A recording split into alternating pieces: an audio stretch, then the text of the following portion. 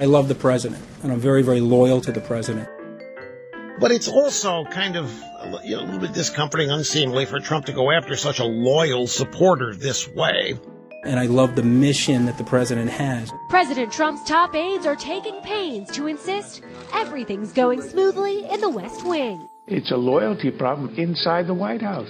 And he is saying to literally hundreds of Republicans, we don't need you in this administration because you criticized me last year. You need people that are truly, truly capable. This is Freak Out and Carry On. I'm Ron Suskind. And I'm Heather Cox Richardson. This week, a look at presidential advisors, past and present, powerful and possibly dangerous. Because let me just set this one little marker. Why we're interested in the advisors is because they sit close to the president. We see the president through their eyes and in how he treats them. I mean, here we are, season 7 of Game of Thrones. I mean, they're never going to match what's happening in the White Building. This man, Trump, is going topless and there's a fire-breathing dragon in the damn closet. He's burning people to cinders. Touch him and you will die. That's what's going on here. Who will touch him next? I mean, this is my government you're describing, just so you know. Okay. I sit here with my historian, chum, colleague, and co-conspirator, if I may call you that, in the act of truth. I mean, look, Heather, I know this is always intrigue. I mean, intrigue as to what's happening around a president goes on all the way back to George Washington. But we are in a new place now. Am I wildly off here? I mean, I'm 57. I've done 30 years of reporting, much of it in Washington. I have lived with these people. I've been meeting these aides to presidents in garages and in cafes and in parked cars for decades.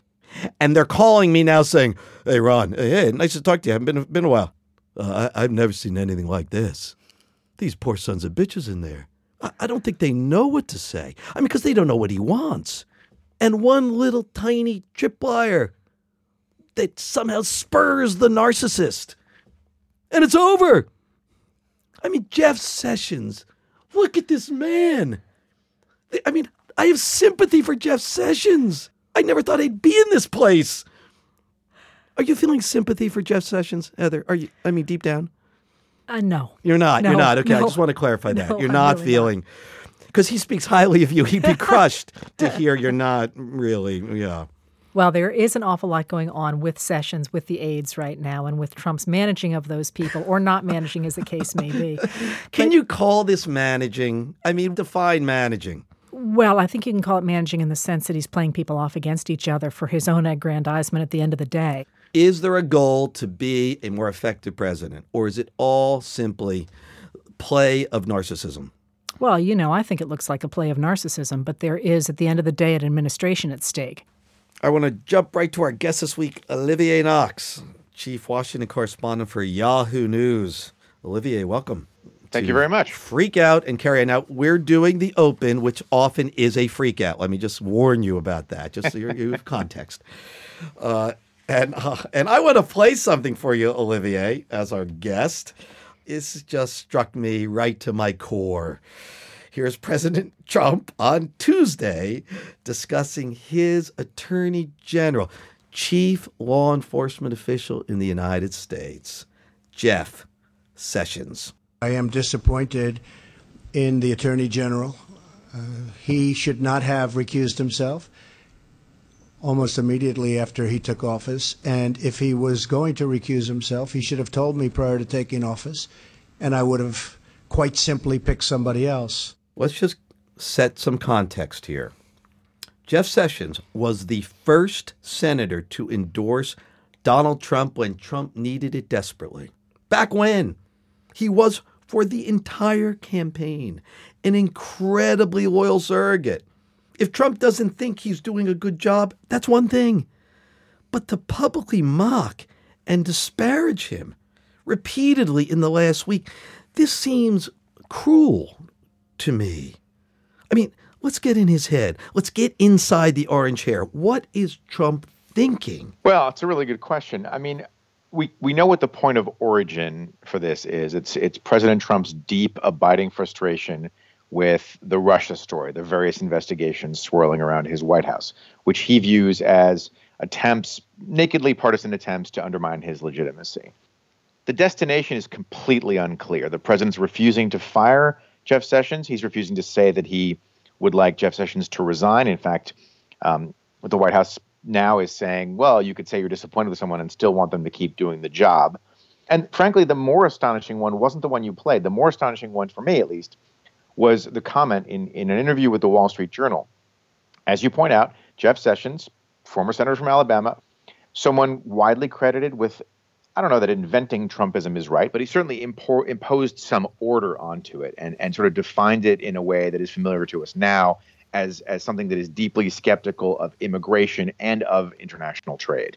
Donald Trump goes out to the Wall Street Journal and says, yeah, he endorsed me, but you know what? I went to Alabama and there were 40,000 people cheering, and so this wasn't an act of loyalty. It was just his political interest. Yeah. It's almost like I was doing Jeff a favor. I was big in Alabama. I was huge.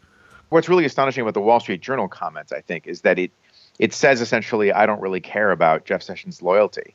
I mean, all presidents tend to favor, when you hear talk of a president prizing loyalty, it almost always means that they prize loyalty to them, not that they are loyal back.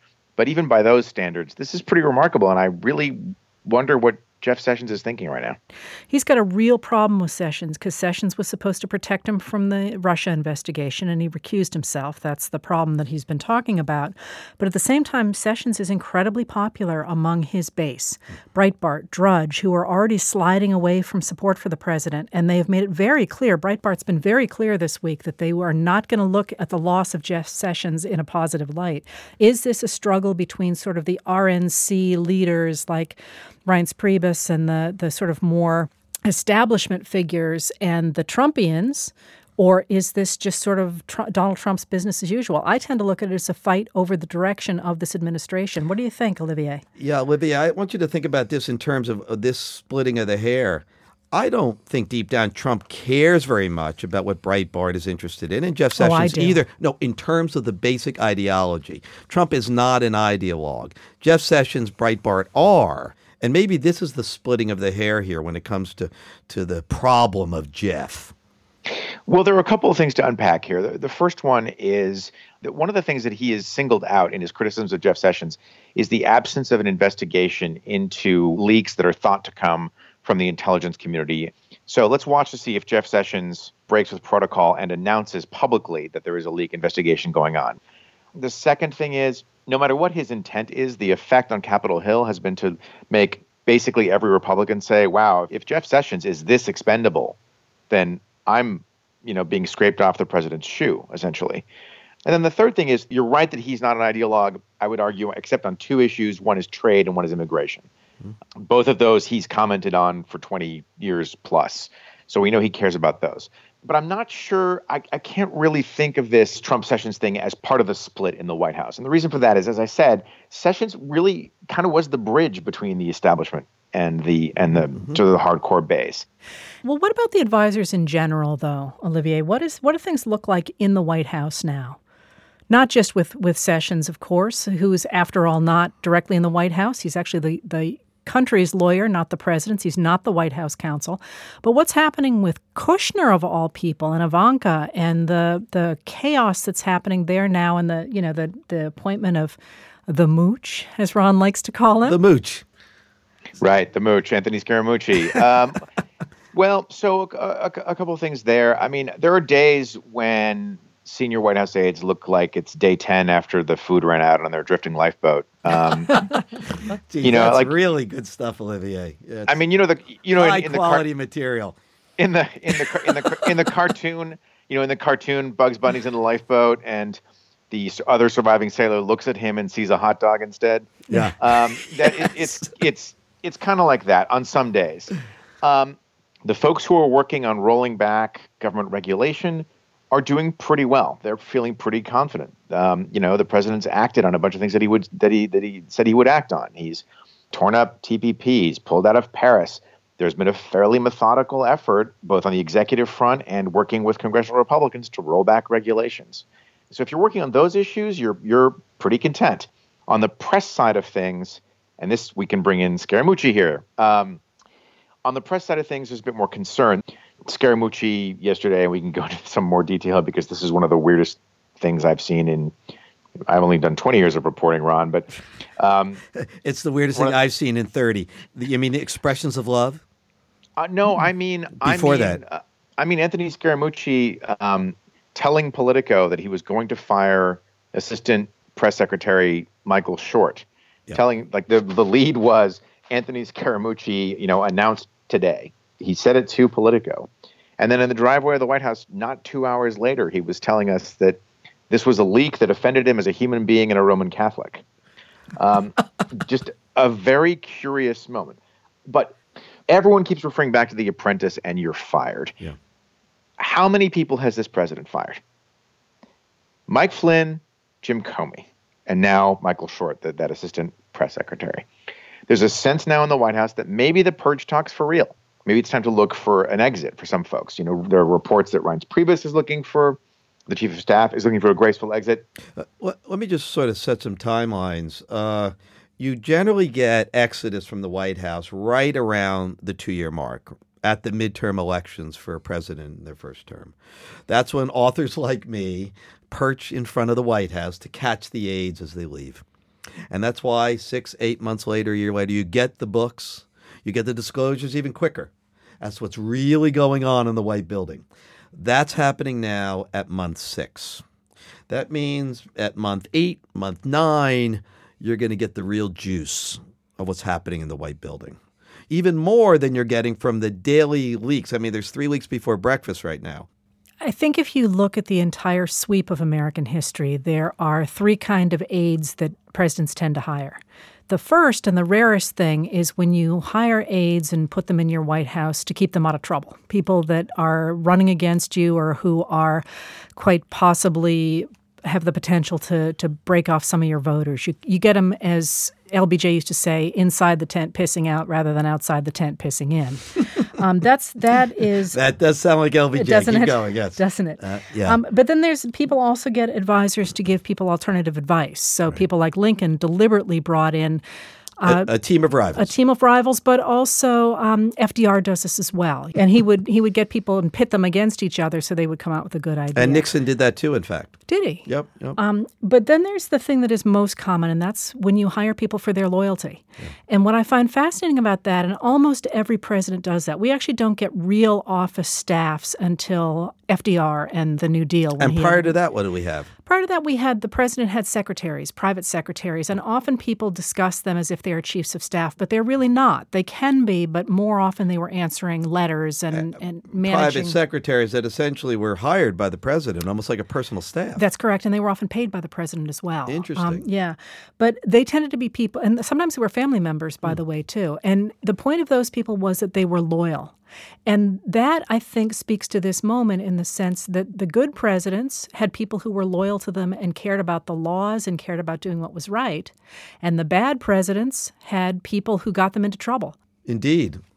Olivia, I have a question for you that I hear again and again and again that I'd love to hear an insider's view of, and that is people on the street do not understand how people like Kellyanne Conway and Sarah Huckabee Sanders and even Sean Spicer can stand up in public and do what they do. I'm being generous here, but what is their sense of their jobs when they're saying things that are so obviously ridiculous that they just look like idiots?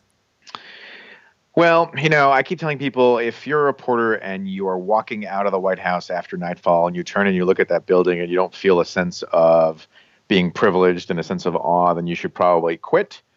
I would add a sense of responsibility as well. I think for a lot of these folks, this is a once-in-a-lifetime opportunity to serve the president of the United States. And I think that is, I fully recognize that some of at least a few of your listeners are going to regard that as completely Pollyannish. Yeah, no, I hear you. I hear you, Olivier. Because people as children say, someday I want to grow up and lie for the president. If someday I could do that, it'd be a dream, really. But it's getting to a different issue, though. The issue is, you're 20 years, other people have been reporting in the White Houses for very long times. Is it part of their job to lie for the president? I think that they would counter, and you remember Kellyanne Conway's observation that they're sharing alternative facts. I think that they have been more brazen with verifiable falsehoods than others. But I would also caution everybody, one of the mistakes reporters have made for the last 6 months is to declare everything Donald Trump does unprecedented. Yep. And my first job in reporting was covering impeachment, and that sure as heck felt unprecedented. And I remember Press Secretary Mike McCurry telling reporters that he simply wasn't discussing any part of this with the president so that he wouldn't have to answer questions from behind the podium. Does the president tell any of his advisors the full story of his relationship with Monica Lewinsky? By advisors, if that includes his attorneys, he may have, but I can't answer that because he is not with me. You know, I remember, and then I covered all 8 years of George W. Bush. Right. I did weapons of mass destruction. You did. That's right. That's right. Saddam Hussein has led Iraq to many mistakes in the past, principally by developing weapons of mass destruction. Saddam Hussein, if he doesn't leave the country, will make his final mistake. And then, of course, I covered the last 4 years of Obama. So I wasn't at the White House for if you like your doctor, you can keep your doctor. If you like your plan, you can keep your plan. What I tell people in general is that these folks are not your friends. They might at times be your advocates, but they're not your friends. And they will tell as much truth as they need to. There are people who stand behind that podium with a lot of who are very, very aware of their own personal integrity. And there are people who stand behind that podium and aren't. Olivier Knox, Yahoo News, thank you for joining us. Thanks for having me. Great joy. Be well. We're going to take a break. We will be right back.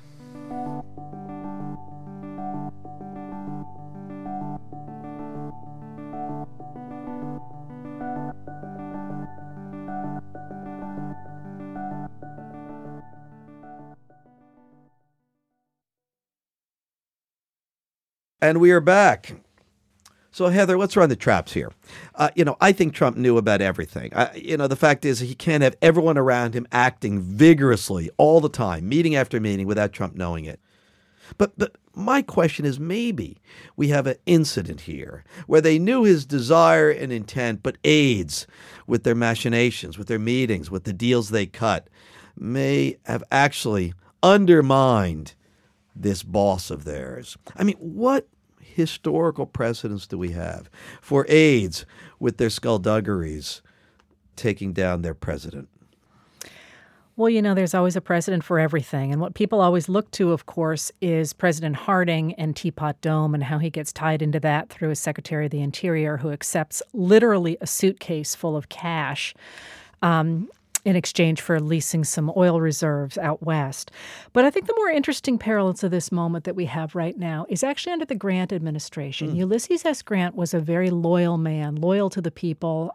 Grant was a Civil War general, and he was very loyal to the men who served with him. And one of the men with whom he served was a guy named Orville Babcock. And Grant made Babcock his personal secretary. He'd been an aide de camp, and then he ended up being Grant's personal secretary. And Grant trusted him far more than what were known at the time as the establishment Republicans, the establishment congressmen. And Babcock was implicated in the big scandal of the Grant administration. It was known as the whiskey ring. It was when a bunch of liquor distillers were essentially bribing IRS officials so they didn't have to pay taxes. And when Babcock got arrested and went to trial for his part in the whiskey ring, Grant wanted to go testify himself, personally, as a sitting president, and because he was so loyal to Babcock. There's a president you can respect. I mean, the loyalty forged in battle, though, during the Civil Wars, you're never going to match that in politics. Well, and he was dissuaded from doing that because the idea of a sitting president going to testify in a kickback case over liquor was such that in the 1860s, actually in the middle 1870s, people said you just can't possibly do that. So he didn't, but he did send testimony to that trial. And his administration never really fully recovered because he was so linked to this advisor. One of the roles that advisors have historically is that presidents can cut them loose. If there's a scandal, they can say, I had nothing to do. I've got plausible deniability. Sure. I can toss, if you will, Orville Babcock overboard. Plausible deniability, a phrase crafted under Ronald Reagan, but of course has great historical applications back before him. Yes, because you could cut your advisors loose and say, I had nothing to do with it. I didn't know. Well, in the modern era, when you think of aides loyal to a president, certainly you go back to Richard Nixon and his left and right hands, H.R. Haldeman and John Ehrlichman, two senior aides for the president, both of whom knew each other quite well, protecting Nixon at every turn. You know, I will sacrifice myself to protect this man. And they end up getting fired by Nixon in public on the same day. Today, in one of the most difficult decisions of my presidency, I accepted the resignations of two of my closest associates in the White House, Bob Haldeman, John Ehrlichman, two of the finest public servants it has been my privilege to know. And both men served prison time during that scandal, that Watergate scandal. As I recall, though, he was heartbroken to let them go. I remember being a little girl watching that and thinking he does not want this to happen. Well, these are men who Nixon knew he could really turn to. Nixon, who, of course, is rent with paranoia, you know, constantly worrying, who can I trust? Who can I really hold close and turn to, rely on? And people referred to them as the Berlin Wall, didn't they, around Nixon? Absolutely. Yeah, I guess a question is, who are those people for Donald Trump? I'm not sure if I've identified them yet. Is it Jared Kushner? I don't know. Will it become Anthony Scaramucci? I look at Trump and I'm not sure who has that level of blind and undying loyalty for this man. And in fact, he is undermining a writ of such loyalty with every action. Especially his actions against Sessions, which say to people, if he's not going to be loyal to Jeff Sessions, after everything Jeff Sessions has done for him, he's not going to be loyal to anybody else. That's one thing about Nixon and Haldeman and Ehrlichman. Nixon was as loyal to them as they were to him. You know, what's interesting is that presidents often rise and fall on the difficult issues of their job not being scalable. They need advisors. No duly elected individual, certainly in the modern era, can manage that office alone. They need to be advised helpfully, correctly, and in due time, in real time, so they don't end up making wrong decisions. Throughout history, we have seen presidents that have been badly advised. That advisor told them the very wrong thing at the very moment they needed something else. Probably every president has an advisor that he has regretted at some point. One of my favorite stories is that shortly after Abraham Lincoln took office in 1861, his Secretary of State was convinced that he was the one who really should be in charge of the administration. He was really the brains, and Lincoln was a backwoods country bumpkin. Seward. And this was William Henry Seward, yes. And he actually suggested that he knew how to prevent the Civil War, and that would be to encourage Lincoln to start a war with a foreign country, probably France or Russia, but it didn't really matter who, so long as there was a foreign war, because Southerners cared so much about martial arts. And we call that these days the wag the dog strategy. Yeah, exactly. And Lincoln, to his credit, ignored that advice. Lincoln, the only president Trump credits as better than himself. So which there you go. Really he knew to put that jaw dropper. He knew that in his pocket. But it does raise the question, I think, of how do you pick a good advisor? I mean, you have to take the advice of other people. Certainly, you don't know the top people in state or the top people in interior, or even if, especially, it's incredibly difficult to handle finance if you are a politician. How do you pick the top guy in finance? Well, look, looking back on the Obama administration, one of the telltale moments is that in the early days of the Obama administration, when he was learning how to be president, those first few months when he had all that political capital, 2 million people on the Mall in 8 degrees crying. It was arguably the greatest political capital president has had since FDR in almost 80 years. What will he do with it? Well, Obama digs in, and he does his due diligence. And in late February, just a month into his presidency, he says, I think I know what I want to do. I want to break up these banks, starting with Citi. It was a cause of great consternation among his advisors. His two key advisors at that point were Larry Summers, his chief economic advisor, and Tim Geithner, the Treasury Secretary, both of whom had long histories in and around Wall Street. And at that moment, it's fascinating, those two men who were always together, don't break up the banks, don't take this out on Wall Street. Months after the Great Recession and the Great Crash of 2008, they split. Summers actually went with Obama because he sort of said, Obama made a decision and I want to be in the winning team. Geithner said, this president doesn't know what he's doing. I'm an expert. He's not. They have a meeting that goes 10 hours, 12 hours, fighting it out. And at the end of it, Obama says, I've made my decision. I want to break up Citibank and then move to the other banks. Because here's the problem. The difficulty now is that people are fearful that another Lehman Brothers crisis will occur.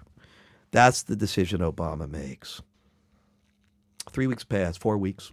There's a meeting in the Oval Office. Geithner's not there. Everyone else is.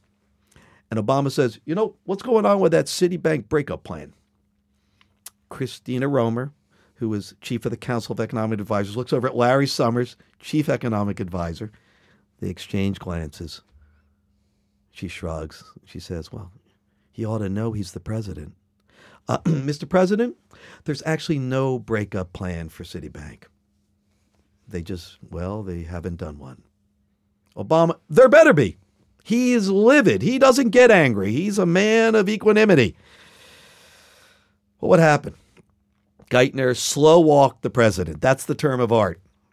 Advisors believing they know better. And the president, they're on some learning curve. They're in a tutorial. I'll make the decision.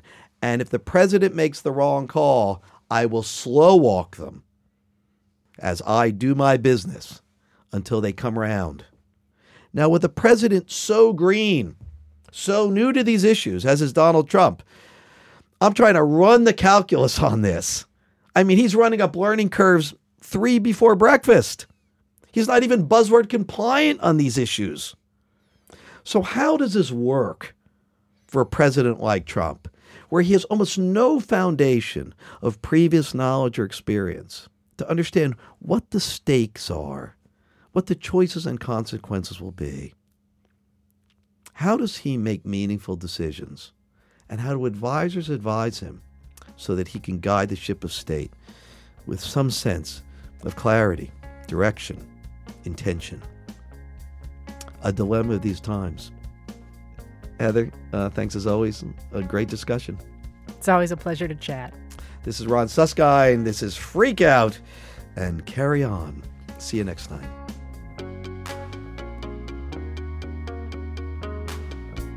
If you haven't already, subscribe to us on Apple Podcasts or wherever you get your podcasts and leave us a review. It helps others find the show. Follow us on Facebook and Twitter at Freak Out Carry On. Visit our website at wbur.org/freakout.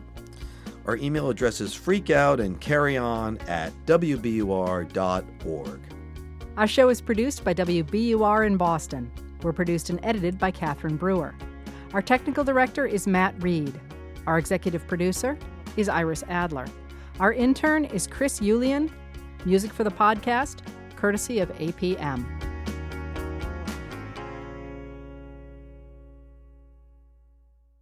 The views and opinions expressed in this podcast are solely those of the participants and do not in any way reflect the views of WBUR management or its employees.